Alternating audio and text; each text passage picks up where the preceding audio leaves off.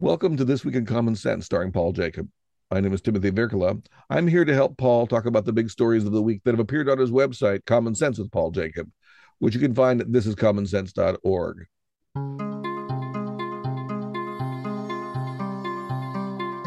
Every day of the week, Paul publishes a piece of commentary at the website. And this week started out with Facebook, the FBI's snitch, on the 19th. On the 20th, it was freedom of disassociation. On 21st, it was the indicted have gun rights. On the 22nd, it's 1,000 times yes. And on the 23rd, today, it's the energy trap. We're recording on September 23rd for the last weekend of September 2022. So, Paul, where do you want to begin? There was a thought this week that almost goes without saying, except in our crazy world, we need to say it as much as possible. And it's not really so much tied to any of the scripts that at least it didn't dawn on me that it was terribly tied. And I'll probably mess up his last name, Paul Feyerabend. I always pronounce it Feierabend, but I don't know. That's what's sort of the German pronunciation, Feierabend. Could you get his parents on the line? We need to. But he says, Paul, his first name's certainly excellent. Why even go further?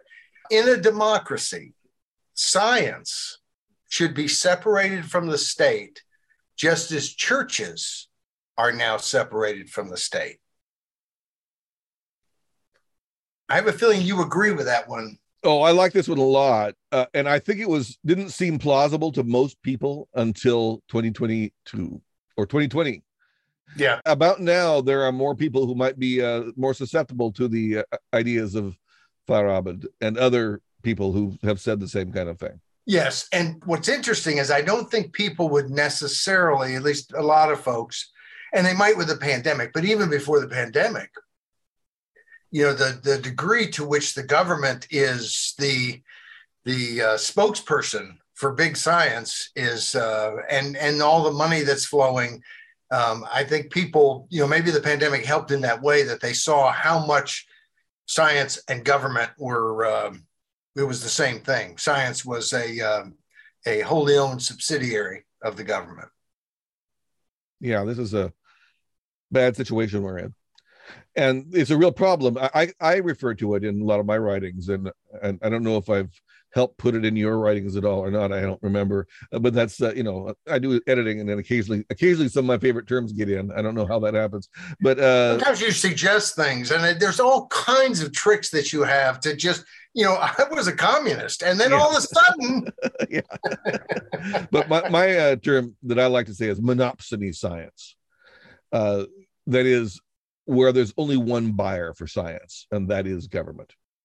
Now, it's not true, actually. There's a lot of science that is done by major corporations and so forth, but most of the research being done in universities and so forth, and much of it being done by corporations, is funded by taxpayers, and yes, and by the Federal Reserve, so to speak. So between those two, a lot of science gets done. And the thing is that when you have one funder, they can call the tune, and it's amazing how you can direct science and get the results you want. And so I find it very dangerous. And if anyone wants to take a dive in just one pool about the collusion between government and science, go to thisiscommonsense.org and search lab leak, or Peter Daszak would be another name to search, but lab leak will do it. And we grabbed one story in 2020 because it was an interesting look at that hadn't really been publicized much, and we just kind of followed it. And I'll bet we've done 10 or more on mentioning that, specifically the collusion between the NIH and EcoHealth Alliance, and which was basically a money launderer that sent the money to the Wuhan lab. And it's more ominous than that, because the Wuhan lab has also had deep ties with Chinese military.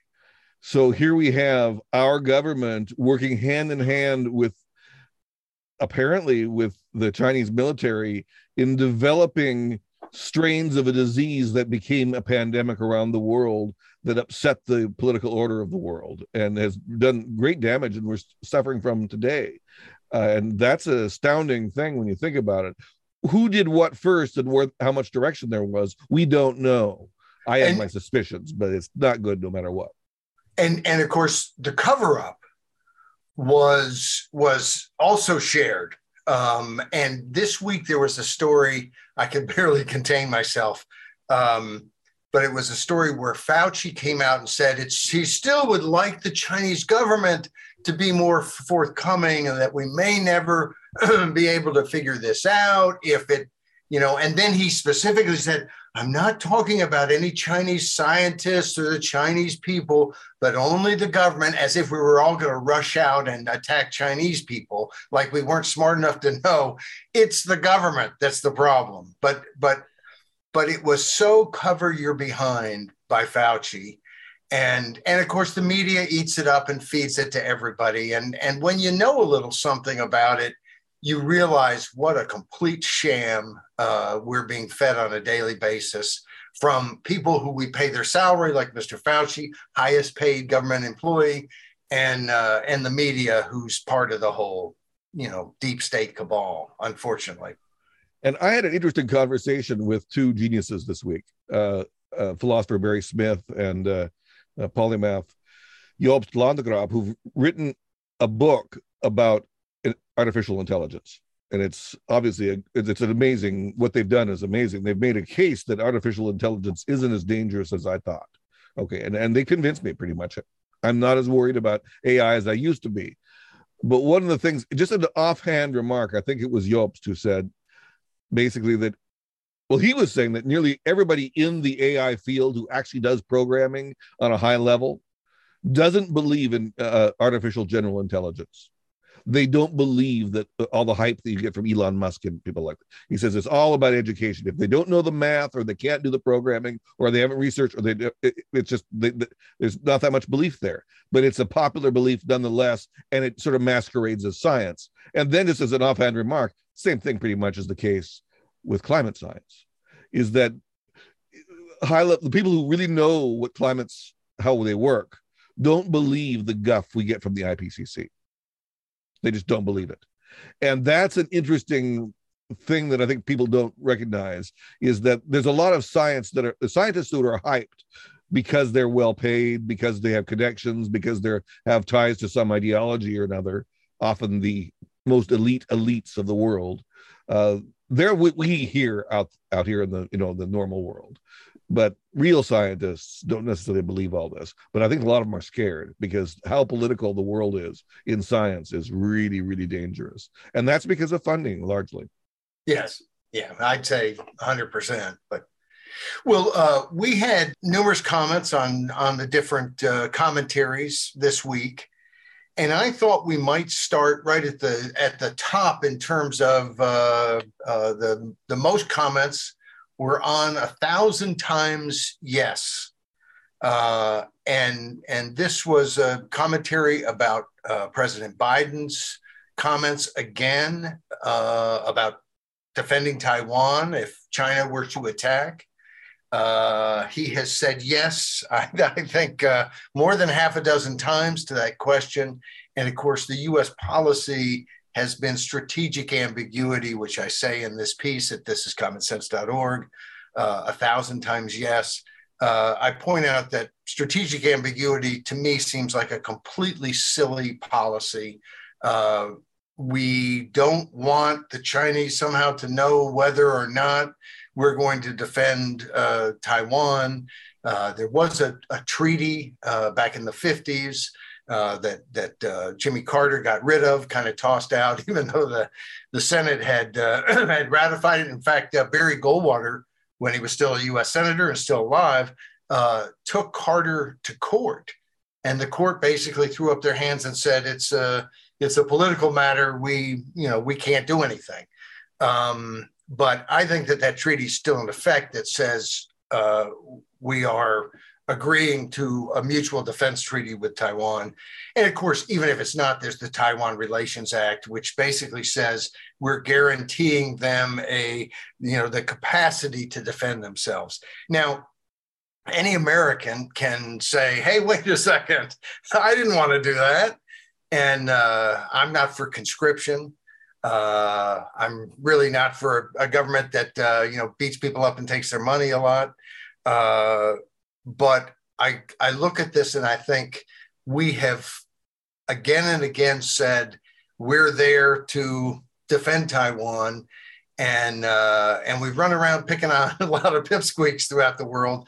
Well, here it seems like the world is on the precipice of a really ugly situation where totalitarian Russia, I don't think is quite efficient enough to be really considered totalitarian. It's like they're totalitarian wannabe. But they don't have kind of the jackboots, stomping on people with the kind of efficiency that you expect from the top-rate totalitarians. China is a top-rate totalitarian. I think if Adolf Hitler and the Nazis had 1.4 billion citizens that they were ruling over, World War II might have turned out a lot worse, and it was pretty bad as it was. So I have been a hawk, and as most people who know me, I've not been a hawk throughout my life. I'm still not for the U.S.'s world policeman. I think that we could step back and form alliances like in NATO, although I don't know that we're even needed in NATO. Europe has more than enough people and money and will to defend themselves. So I'm not sure that we're so essential in that. And again, that's up to the American people to decide. But I'd like to see that same sort of alliance. And China has voiced fears that we're trying to set up an Asian NATO. Well, that's exactly what I think we should do. And Japan has stepped up, and other countries like Australia and even South Korea have stepped up and seen the threat. Because if they take Taiwan, it's not just the chips, although that's pretty gigantic change to the world. The computer chips, 90-something% of the high-end computer chips are being produced in Taiwan proper. So that's, it's something, but it's also just, here is a country that's gone from totalitarian fascist Chiang Kai-shek for 40 years under martial law to be arguably the freest, most democratic country in Asia. And for us to kind of say, hey, we got your back, and then well, maybe not if it's somebody, if it's Xi Jinping and those thugs in the PLA, the People's Liberation Army, well, we maybe we'll slap some sanctions on them. I have kind of continually, without the kind of, warned that we need to be prepared to fight, because it seems to me it's the only thing that the Chinese will understand means they can't fight and they can't attack, they can't invade, because they can't win. And they're not stupid people. They're smart people. And Well, you started by saying that you talked about the comments we got to your piece on Thursday. Well, I had to give the long monologue first. Okay, you couldn't put yourself in second place, right? No, of course not. Of course not. So Skip Cook, Daniel Kian McKiernan, Durick, and that was it, I think. No, Thomas Knapp is there. Yeah, Tom Knapp was there. So we had you got some pushback in very different ways. So do you have any thoughts on any of that? I have a lot of thoughts on that. I just kind of wanted to set what they were talking about. But Skip Cook is an old buddy of mine, was one of the key people in term limits back in 1992 in Arkansas. And I was in Arkansas a few weeks ago. It all kind of runs together, but it seems like it was a few weeks ago. And got a chance to have coffee with Skip. And Skip has since spent some time in China, but he has a view that's much more sympathetic to Putin, and very and that's just a separate thing, but much more sympathetic to the Chinese as well. And he thinks that we should butt out of that part of the world, and he's very straightforward. And then of course says, "Love Skip." So, love you back, Skip. You're dead wrong. Anyway, but his main point, it's about Puerto Rico. Well, he says, how would you feel about China defending the civil liberties of disenchanted Puerto Ricans? Well, there's a whole lot of difference there. One, show me the disenchanted Puerto Ricans. And of course, we as the United States govern Puerto Rico. The People's Republic of China has never governed Taiwan. And of course, there's a long history, and this is, and I don't know that Skip, this is one comment. He may understand a lot of this stuff, but generally, I find people have no real concept of Taiwan other than it's the nationalist Chinese who came over from the mainland after they lost the Civil War to Mao, and that's just not quite accurate. Taiwan has had people for a long time. Now, most of them are ethnically Han Chinese, but they came over to escape China for the most part. And they lived on the island for a long time, and China had very little to do with it. And I'm talking about in the 1800s. And then in 1895, it is ceded to Japan because of a war. It's part of the goodies that Japan gets to take. And Japan treated it as somewhat of a province of Japan. Folks in Taiwan learned Japanese. They also spoke Taiwanese, but they learned Japanese, and the island was built up a lot. And of course, you had then about 8, 9, 10 million people living on Taiwan when the nationalist Chinese came over, and there were about a couple million who came over. So it's not as if this is part of China in the same way that Puerto Rico is part of the United States. And it's not, and it's a much different situation in that the Taiwanese aren't disenchanted. They're very happy. They like the government they have. They want to keep it. They don't want to be invaded. If somehow Puerto Rico was an independent island country, or at least claimed to be, and we were threatening to invade it, I think that China might have an argument that hey, we'll come over and help defend them. So it matters what the actual facts are, and I think in this case, the one thing that's for certain is the people of Puerto Rico ought to control what happens to Puerto Rico, and the people of Taiwan ought to control what happens in Taiwan.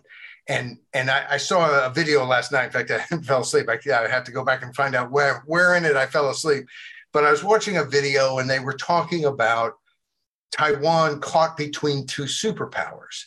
And they were showing all the different, there's a kind of the rage in Taiwan these days are these training camps where they're training people how to fight and how to protect themselves and how to, medical care if they're hurt and all kinds of things.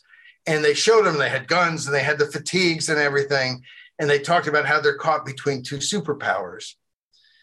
But those Taiwanese folks in those uniforms with those guns are not training to fight an invading American army.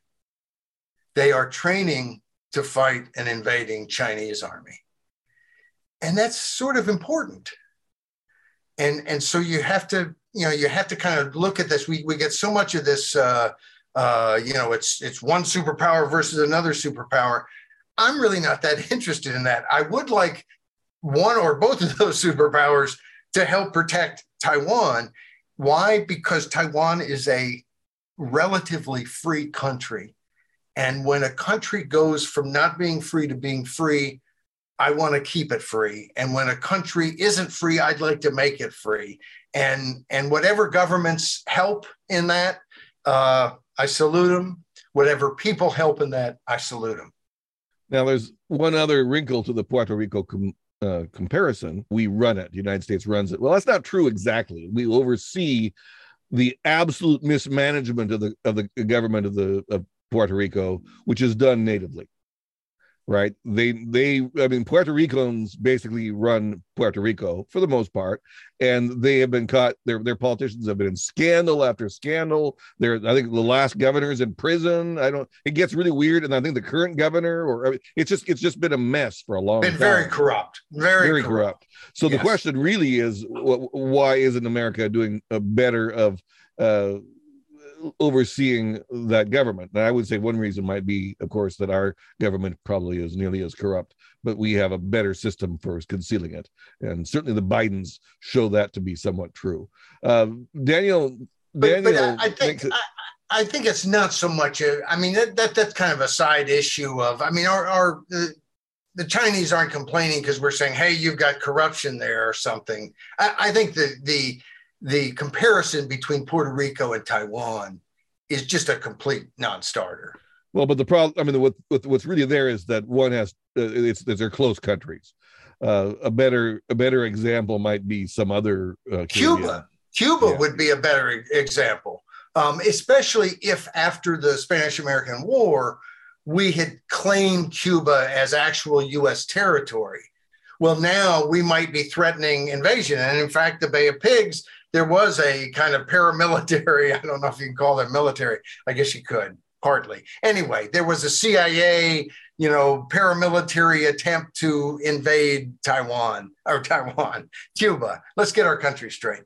But that would be more analogous, I think. And of course, there was a big deal when Russia put missiles in Cuba.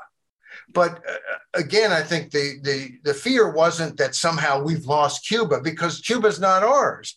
The fear was those missiles could sure hit our homes in a quick bit. And most Americans are completely unaware that the key way that was solved is the Russians took the missiles out of Cuba and we took the missiles out of Turkey. Yeah, but most people, there's never any discussion about our missiles in Turkey. That's something we weren't allowed to know at the time, I guess. And there are missiles in Turkey now again, right? I mean, because Turkey is a NATO nation. Turkey is a NATO nation, but I don't know if there are. That's a question I could follow up on. That's a good question. Question. Daniel, assume that if Puerto Rico wanted to go independent and the United States wasn't letting it, then we were all for independence of Puerto Rico if the Puerto Ricans want to be independent. You and I, we're both for that. That's okay. Absolutely. That's not even an issue, really. Yes. For us, I'm for New Hampshire or South Dakota being independent if they want to be independent. I'm only against independence if it's to advance slavery, and then I'm against it. Well, anyway, so he makes his point in his final paragraph. Did you find that at all of a challenge? Well, let me put my glasses on so I can remember what he said exactly. Well, he says, I'm also guessing that you'd feel that if the U.S. tried forcibly to stop Puerto Rican independence, you'd feel that it had brought upon itself any foreign intervention in defense of the Puerto Ricans. Well, yes, I would. And I'm not, you could have countries intervene in ways that were not so good or with terrible, malevolent motives. But Puerto Rico has a right to become independent if it wants to become independent. And anybody who steps up and stops someone from denying someone their rights is in the right, at least as far as that goes. And so, yes, I would. We would have brought that on ourselves, and it's not a bad thing. I'm glad that I think it's better if we don't require that, and then some other country coming in, you'd kind of wonder, well, what are they up to? But if Puerto Rico wants to be independent, they should be independent.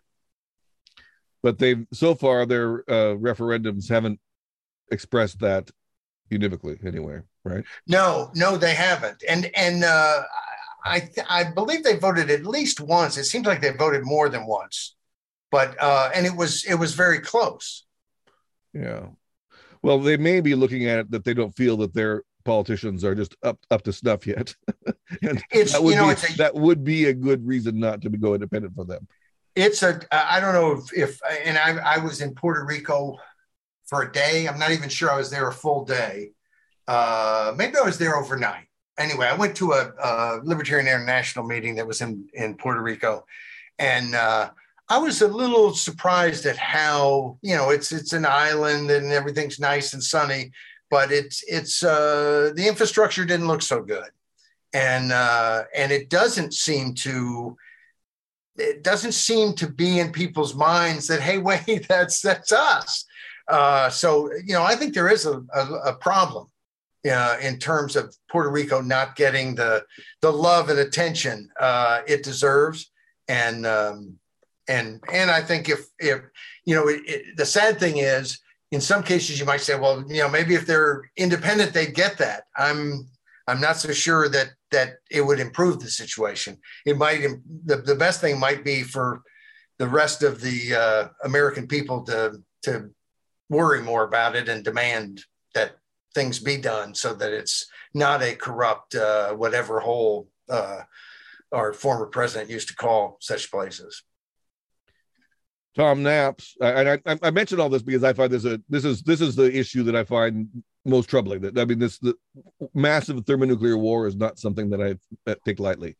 So the deal with China and the deal with Russia right now, I find very disturbing. Tom Napp is not at all for allying ourselves with Taiwan. No, he's not. And let's read what he says, because I agree in part, and then I'll disagree in part. He says, I hope that Taiwan, which is not part of the People's Republic, never has been part of the People's Republic, hasn't been occupied by, ruled from China since 1895, can successfully avoid or resist invasion, annexation. I hope that U.S. arms companies are permitted to sell Taiwan all the weapons it wants, and that Americans who care to volunteer to help defend it aren't forbidden to do so. I'm with him 100% on all of that. I hope the U.S. government starts choosing to mind its own business instead of continually and unsuccessfully trying to be the world's policeman. And I think he really hits the nail on the head there in terms of the argument against defending Taiwan is arguably to say we shouldn't be doing any of this anywhere around the world. Here's my problem with that. There's a time I think that you could do that. Right now, we could pull back and say we're not having anything to do with policing any part of the world.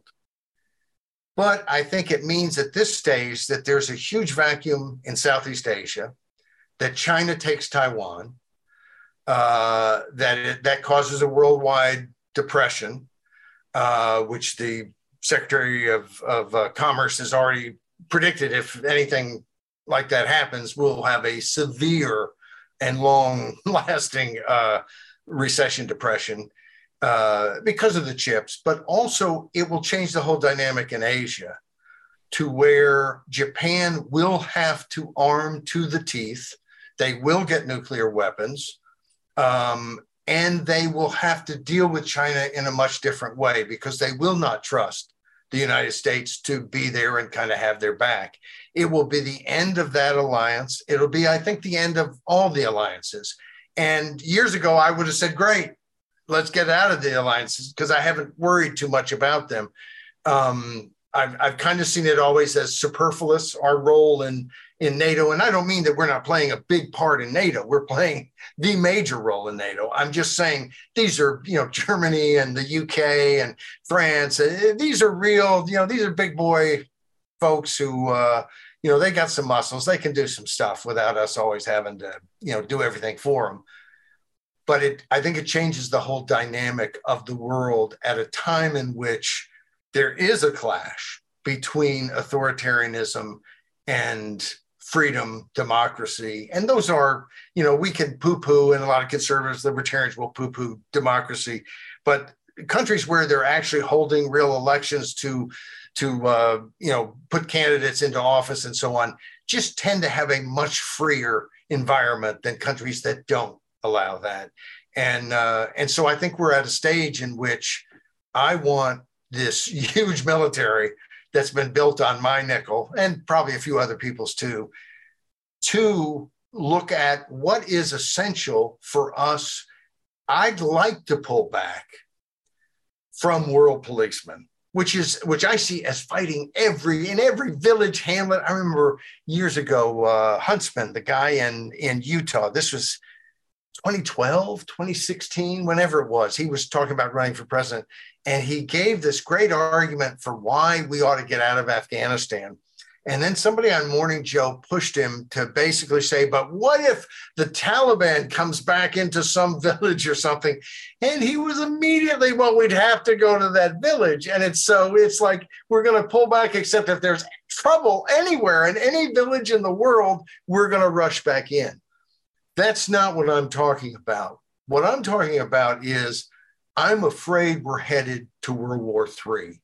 And I don't mean in Ukraine, because I don't think, I mean, the Putin may threaten nuclear weapons and all kinds of things. It's a dangerous situation, but I don't think it has the same conventional warfare danger as we have in Asia. And the totalitarian strain being practiced in China with their might, economically and military, and they've built up so much, is, I think, something that we have to check. And if we don't check it now, we'll have to check it later, and it will be harder to check it later.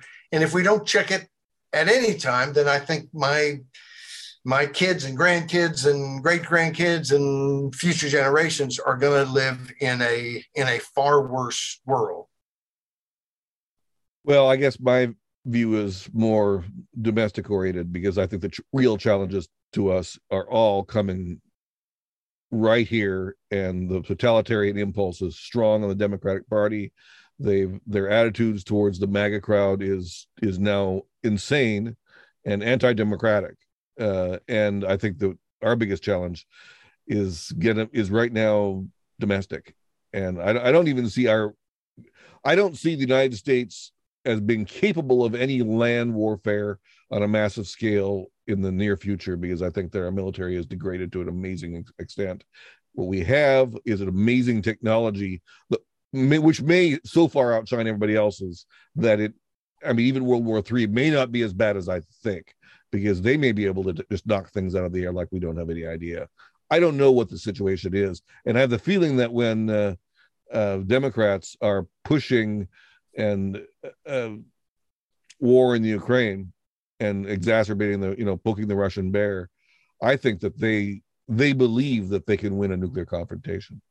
I think that we're back to where we were with Curtis LeMay, who thought that we were so far advanced to the Russians, and he was probably right, that we would survive handily. He was willing to sacrifice millions of Americans and millions around the world, but he thought we could win. And I think the Democrats, the insiders, are in a similar position now. They may know things about what's going around in space, for warfare that we don't know. And that scares me, because even if they're correct, they're willing to accept huge losses. Yeah, but I don't know anything about any of that. Well, I don't know anything, but I think they know more than we do. And we have reason to believe that a number of them believe that we could win handily in the nuclear confrontation. It's been said it's been said on the air. I forget who it was, but some bigwigs are saying things that are ominous in their confidence. Well, I will say, I think some of the recruiting shortfalls, which have been hyped, they're really fairly tiny recruiting shortfalls. And of course, the whole, you're always fighting the last war. And of course, we may not be prepared for a land war, but if we fight China, it's not going to be a land war. It's going to be naval and air. And in fact, if you look at, someone was mentioning, I think it was Drick, that basically China fears Taiwan as a place to, launch an invasion from. But we skipped Taiwan when we were island hopping to get to Japan, because it's so tough to take. And of course, I don't know why they would worry about that so much, because Taiwan, nobody's ever launched an invasion from Taiwan. Never. Nobody's launched an invasion from Taiwan. And as far as we know in the history, unless it was, 10 billion BC or something with rocks and sticks, or maybe there were astronauts then. I don't know. But it's the sort of thing where I think I don't think we're looking at a land war so much. And I think from what I've read about the Chinese trying to take Taiwan, it's very tough to do that across the strait and to take them, because they're a serious country with some serious firepower and troops. And they don't have air and naval superiority if the U.S. intervenes. So it's well, I don't think that anyone in China really fears an invasion from the United States. They'd have to be foolish to believe. I don't believe that anyone's that dumb. I can't believe it. They're not. Because Xi Jinping has basically said that his commitment to take over Taiwan is some sort of Chinese ideological mandate of heaven kind of thing, right? They just want to because they want to. It is strategically pretty important. You've got the first island chain, Philippines, Taiwan, Japan, and all the islands coming down from Japan to Taiwan, and so it just doesn't give the Chinese are going to have much more freedom of movement into the Pacific without being seen if they take Taiwan, and they separate Korea and Japan from the rest of Asia, and strategically that could be very important. And there's also all those chips. I mean, the industrial power of Taiwan is amazing. It is amazing. And you've been there, and I know this is far afield, but what does Taiwan look like? When you go to Taiwan, what do you see? Well, it looks Chinese in the sense of it's got the writing, and it may be Taiwanese, not Chinese. I don't know, because I don't read Mandarin or Taiwanese or Cantonese or any of those. But in the signs and stuff, it's so it's got a lot of the streets. They have the signs all down the street. It's not like America where we hide everything. We don't want you to know there's a shopping center here. But anyway, I think what I liked most about it, and this will sound bad. I don't know how to say it, so I'll say it and then I'll fix it. But they had what I view as an American attitude of, how can I help you? How can I make your stay better at my hotel? How can I make your meal better at my restaurant? The boba tea, it's like they found a way to get little like fruit and tapioca. I don't even like tapioca, but fruit and different stuff into the drink and little bubbles. And it's insane. Of course, they have to have bigger straws so you can suck the bubbles up with your tea or your lemonade. They're thinking about how to make things better for you so they can make a buck. And they seem to be very happy on both ends, both getting the better goods and services and producing them and getting rich. I think it's like the 17th largest economy in the world or something. It's 24 million people. So it's no paradise. It's not like they don't have any poverty. It's not like their government's always perfect in some way. It's not. They have fights in the diet. It's not called a diet. What's it called? The yuan.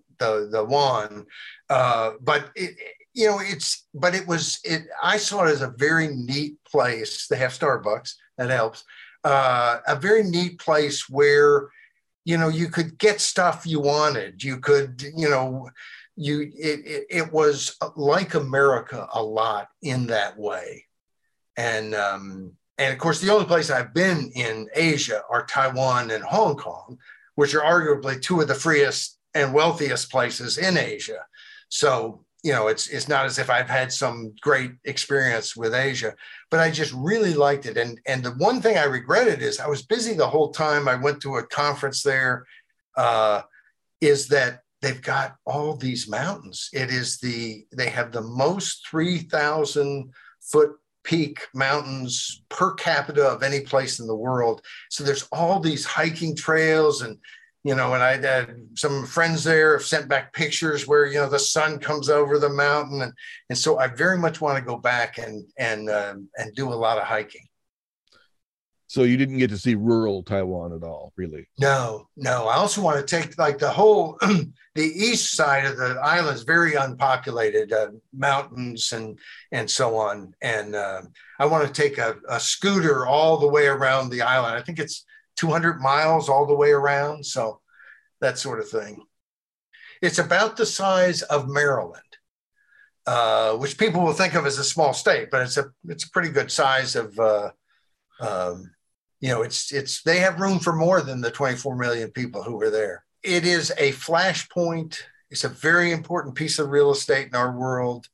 It is arguably the place that is most likely to spark a major war of anywhere in the world, even Ukraine, as they're fighting right now in Ukraine, I think. And not only do the American people know very little about it, most of what they know isn't so. And that's why I'm anxious to find ways to better educate people about what's happening. For instance, if you see it as just the other side of the Chinese Civil War, well, kind of instinctively you think, well, yeah, it's part of China, except it's not really part of China and traditionally hasn't been part of China. And it's all these people who, different, the Portuguese, the Dutch, the Spanish, the Chinese, the Japanese, all kinds of people have taken it over and killed people, but that doesn't really give you any right to run the island. And so I think that one of the things I'd like to see happen is for Americans to know more about Taiwan, because I think it would very much deepen the commitment, which is, according to polls, is the majority of the folks saying, yes, we should defend Taiwan. Well, did you want to talk at all about the other pieces this week? I do just quickly, if we, and then we probably we haven't gone the whole hour yet. We had some comments about the indicted have gun rights, which basically this is a piece where a judge came out and said, hey, they had a guy, he had actually lied on his background check to get a gun, but he was under indictment, and that's what he lied about. And of course, they may be able to get him for lying, but a judge basically ruled you can't deny people weapons if they're just because they've been indicted for some crime, that you have to convict them for that crime. And I think a lot of people, their first thought might be, well, what about somebody who, guns down a bunch of people in broad daylight? Well, that person doesn't get out if they're found not guilty at trial, they'd get out, obviously. But that's not really the issue we're talking about. We're talking about people who are out, and do they still have the same rights that they had before? And it seems to me sometimes they don't have the right to leave the jurisdiction. But other than that they should have those rights.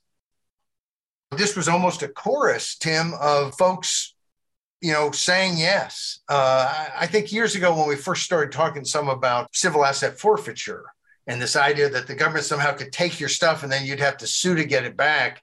And they took it because supposedly it was involved in a crime, but they never charged anyone with a crime. They just kept their stuff.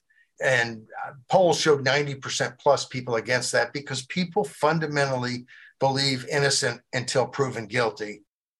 And Daniel Kean McKernan had some good comments here, about people losing the right to keep and bear arms for the rest of their lives. And of course, I'm one of those people. I refused to register for the draft when I was 20, I guess. And I am forbidden to ever own a gun. If revolution comes, I'll have to use revolutionary justice to grab a gun and help. But I think he makes a great point there. And then, of course, came out with a second comment saying punishing someone merely for being accused is, of course, fascistic.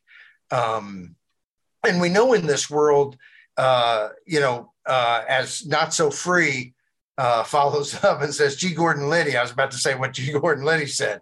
G. Gordon Liddy, among others, has said you can indict a ham sandwich. An indictment is not a conviction. And what Liddy's talking about, because I think a lot of people don't know, but these grand juries, if a prosecutor wants an indictment, he can spoon feed the grand jury in such a way and browbeat them if need be in such a way that literally you could indict a ham sandwich, and you could probably indict the ham sandwich for any crime you felt like indicting them for. JDL, who is someone who's posted more recently, points out that the government seems to just continually want to do whatever it can to chip away at gun rights. We had a commentary in the last 3 or 4 weeks, it seems like, about them trying to go after people to deny them their gun rights if they had medical marijuana. And of course, you're not supposed to be handling machinery, a car, a gun when you're drunk or when you're high or what have you. But we don't, someone who buys a 6-pack at the grocery store, there isn't a SWAT team that comes in and takes away their guns later.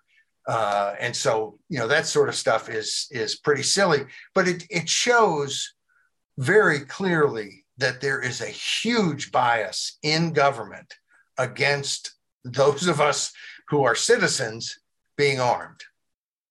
I think it's pretty clear that citizens being armed is not merely good for the citizens, but it's good for the government, as good as it's going to get. If the government doesn't know that its citizens are themselves self-governing and self-defending, then it starts treating people very differently. And I think that certain people in government, which is lots of them, want to treat people as less than self-determining and self-defending. And as I've argued many times, and pretty much everybody understands this, the classic Republican theory is the purpose of government isn't to defend us. It's to clean up the messes and prevent vendettas. It's actually the worst thing in the world, in a sense, is the vendetta or the feuds when right. groups right. or families or whatever are just fighting each other, retaliating after retaliation, and you never know, there's no end to it. And right. at some point, and you don't know when you're going to be in the crossfire. And it just becomes nuts. And it's kind of, it is, I think that kind of situation is what most people mean by anarchy. And that is the sense everybody really wants to be opposed to anarchy, is we don't want everybody fighting each other. When people defend themselves, and the government then is there to adjudicate disputes. That's the main purpose of government. And the government isn't there to defend us when a burglar comes in or a crazed lunatic comes into our houses. That's what we need to have guns for. And then the government is there just to, clean up the mess. That's how right. I look at it. Right. And so that's the most important thing, is that we're all kind of in the same game, allegedly the same game. When people say we are the government, well, we aren't the government in one sense, but in another sense, we're all, both sides, citizens and government, are supposed to be there to have law and order. And we can't have law and order on our side if we don't have something to back us up. I think that the United States of America is the only country in the world that I'm aware of where the people have a firepower advantage over the government. And I don't own a gun, as I mentioned, I can't, but I feel safer every time a free American citizen walks in and buys a gun, because I figure most people are good and they will help defend me. And, if stuff really hits the fan, maybe they'll toss me, a gun, and we can work together. Yeah, unfortunately, my guns are all, kind of on the variety of good for squirrels, grouse, pigeon, maybe an elk, if I really tried. Elk, they're big. They're big, but a 30-30 should take them out. So anyway. Well, I wanted to jump onto the energy trap. We'll just wrap up fairly quickly with the last 3 pieces. But and this is Daniel Kean McKernan again. And he makes a great point here that I don't know if I have so much to say about it, but I think folks should hear it. And that is, the political leadership is not so much stumbling as it is pursuing a really malevolent agenda. Their vision is of ordinary people diminished, wearing masks, using mass transit, living in high-density housing in cities, eating insects served by a food service. And the energy trap is basically, that was today's piece, Friday's piece. And you know, we were sort of pointing out that, you know, the not follow the science regime that talked about following the science over COVID, but never did, is also not following the science when it comes to the grid, the electric grid. We've got California mandating, and of course, my state, Virginia, the Virginia legislature passed legislation that requires Virginia to follow California's lead on these issues. I think very few Virginians are aware of that, but we're not the only state. There's a number of states that have basically passed a law to say their state should follow California when it comes to things like outlawing gas-powered vehicles and only using electric cars. But of course, California makes this big announcement, and then their grid, they're urging people, don't charge your car, don't do this, don't, turn your air conditioning down. It is just a huge problem that the folks running our society, who are so much smarter than everybody else, are not taking care of business. And the grid is falling apart.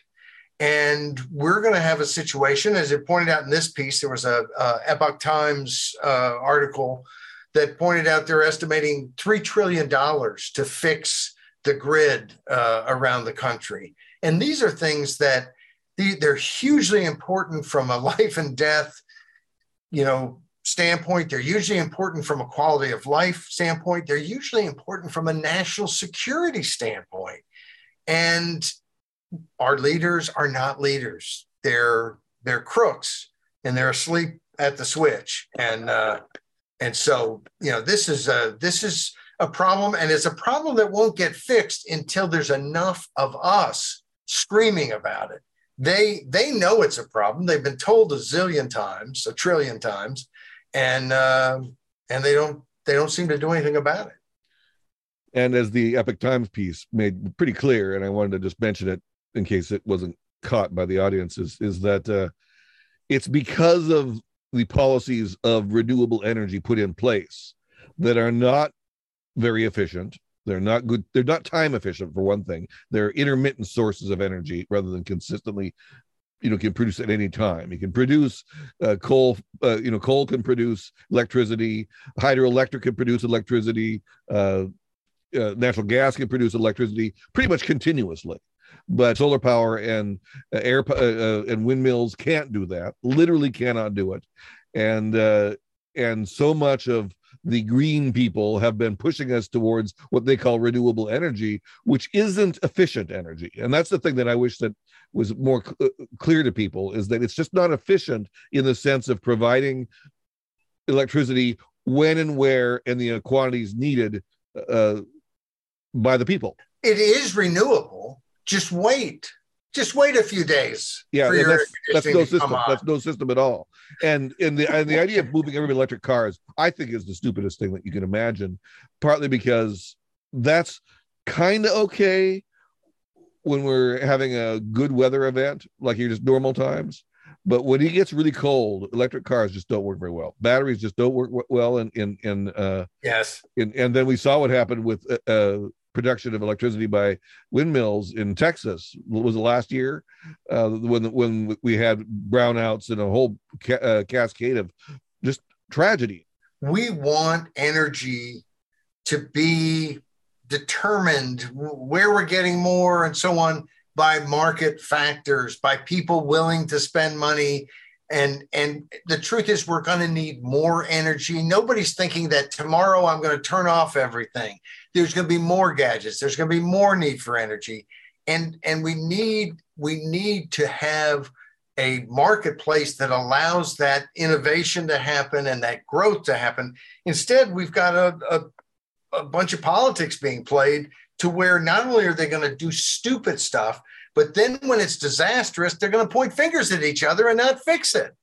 So it's really it's a scary problem, and it does involve national security in the sense that we may find ourselves, we're worried about enemies. We seem to be a pretty darn big enemy of ourselves. Of course, it's really ideologically driven in the United States and in Western Europe. And it's Western Europe that's actually got the worst of it so far. I mean, they're in much worse shape than we are. But who knows what's going to happen this winter? No, and it is. I can't remember who said in one of the comments this week or what piece it was, but one of the comments was, it seems as if there is a purposeful attempt to wreck America. And I think that, and I don't think that's all being felt from one political vantage point. I think a lot of us feel that and see that, and it's disconcerting to say the least. Well, our first piece of the week, I think, was Facebook, the FBI snitch, and this was about the fact that Facebook has been working with the FBI, has been alerting the FBI to various different comments that people have made. We haven't found any of those comments that have led anyone to be prosecuted for any crime of any kind. But the Zuckerberg world of Facebook is a rotten bunch of folks who will snitch off anything you say to the KGB. I mean, the FBI. And wow, we did the piece a couple of weeks ago where we talked about where we basically hit on Mike Pence, who had argued that somehow we can't criticize the FBI. I want to read what JDL posted as a comment on this piece. He says, disgusting, but not surprising. It's reasonable to assume that anything we post is read by the FBI. And he's right. They probably don't even need Facebook to flag messages if they've figured out how to program bots to troll through everything online, searching for keywords they don't like. In time, everyone who works for the FBI today is going to be called to account. And, I guess we could put on one end of the spectrum, Tim, Mike Pence, and you can't ever criticize, and most of the media, you can't ever criticize the FBI, and put JDL on the other side. And I'm on JDL's side in that the FBI, it isn't like, oh my goodness, what has happened to the FBI? Now, I think you could say, oh my goodness, the FBI has gotten even worse. But a long history of not being held to account. And I only hope that he is right, and that they truly are held to account. But so far, I mean, even the obvious folks, Peter Strzok, who was one of the FBI agents sending the love text back and forth to his girlfriend. I think both of them were married to somebody else. It's a modern world here. But sending these texts that are, we're going to stop Trump and so on, that are totally outrageous for anybody to send, much less FBI agents on government time. He's on MSNBC all the time as a commentator. He's a celebrity now. And Comey, has a book out and he does different things, but he's lionized by the most of the press. And here is a guy who, came out to shoot off his mouth about investigations that weren't really anybody's business, that weren't leading anywhere, in the middle of a presidential campaign, with the stated purpose to be part of that campaign. I mean, it seemed very clear that he came out and publicly attacked Hillary Clinton and didn't indict her when he clearly had the grounds to indict her if the FBI, if the Justice Department decided to. To me, indict? or don't indict, but keep your mouth shut. You don't have a right as a government to investigate people criminally and then not prosecute them criminally, but talk a lot of smack about how they're rotten people. That is not the job of the Department of Justice. And anyway, it's... Of course, he was on Hillary Clinton's side, though. I think that he was sort of pressured by the weirdness of the events of that election, because he was being caught in a pattern of dumping on Trump. And then all of a sudden, Hillary Clinton, I mean, it was a very strange situation. He wanted his to protect his own viability politically in Washington. And so he couldn't indict Hillary, but he realized if the wind blows that way and I haven't indicted her, well, then I'm going to be in trouble. So maybe I cannot indict her and please this crowd, but I'll beat her up a little bit and please that crowd. And then supposedly he had promised Congress people that if there were any change, he would let them know. Now, I can just tell you right off the bat, that's not what the Department of Justice is supposed to be doing. Oh, yeah, anybody who wants to know what we're doing in our investigation, yeah, we'll tell you. Come on. There's certain things that are supposed to be secret, actually. And so that was outrageous to come out and talk about Hunter Biden's laptop. Or it wasn't Hunter Biden's. It was Anthony Weiner's laptop. Sometimes the world is just too good. But that was Anthony Weiner's laptop that it turned out contained some of Hillary's emails. And then, so here, what was it, a week, 10 days before the election, he comes out with some new announcement about Hillary's emails. And of course, in an election that close, you could argue almost anything would have made the difference. Well, I'm kind of happy about what he did, because it meant that Hillary Clinton didn't get elected to the United States presidency, which I still think would have been a disaster for the United States. She's an evil woman in a way Biden isn't an evil man. Biden is merely corrupt and stupid. Hillary Clinton is corrupt. He's number one. He's the best we could hope for. He's only corrupt and stupid. Well, no, that's the best we can hope for from Democrats. Right. Democrats are the current. I don't believe he's going to run for re-election, and not a chance. And the four leaders of the pack right now from Democrats, what a sorry lot they are. It's awful when Gavin Newsom is the best looking one of the crowd. I don't like Pete Buttigieg. I think he's dangerous, and also just no way could we trust that man.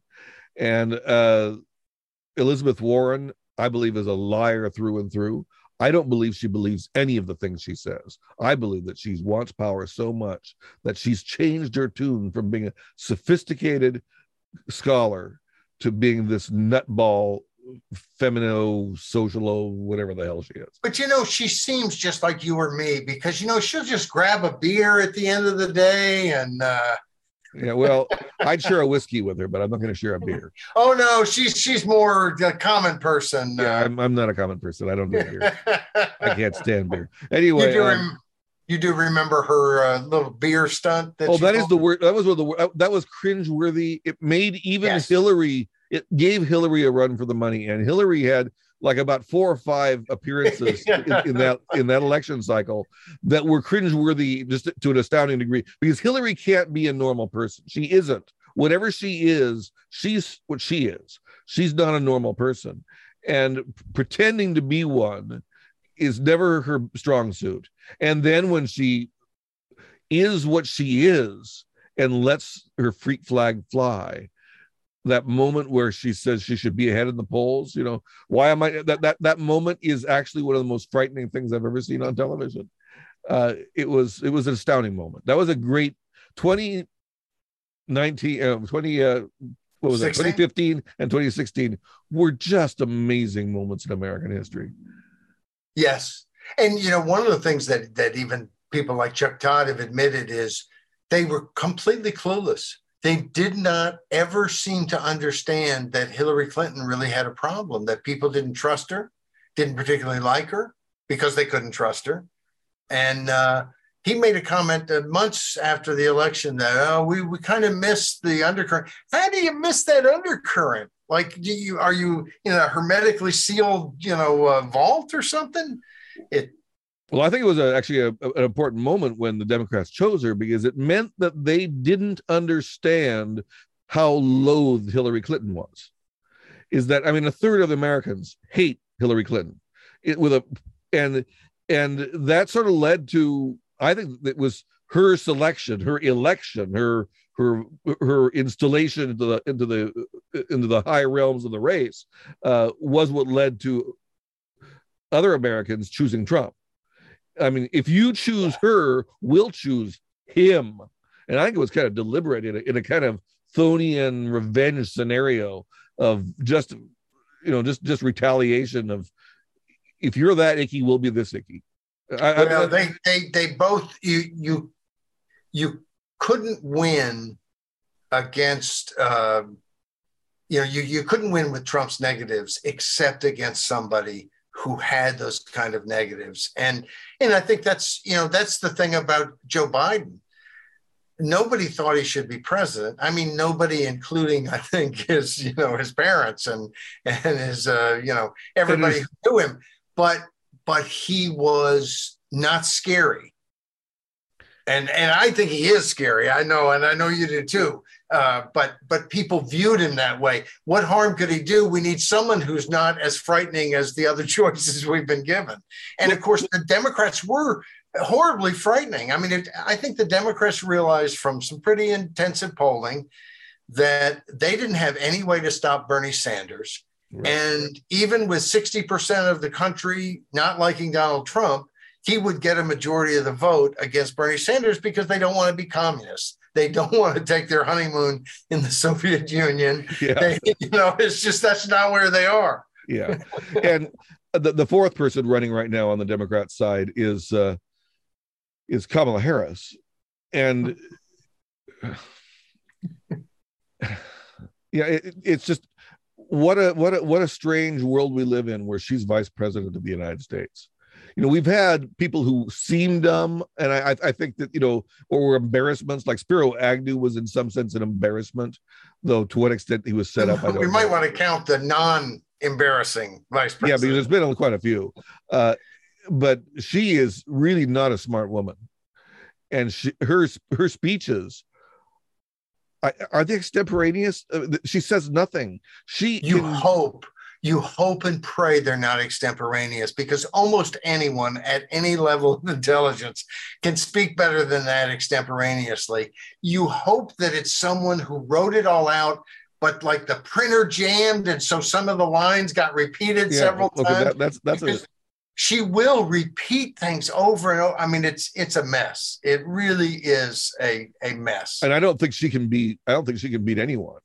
Now, maybe I'm wrong here, but I think that she's really the worst candidate of the lot, being the dumbest. So I think Gavin Newsom, of all people, I mean, I think he's just a horror show, but I think he has the best choice. But we're kind of far afield from what we are far afield, and we have some time to get prepared for that ugly election in 2024. We'll keep talking about 2022.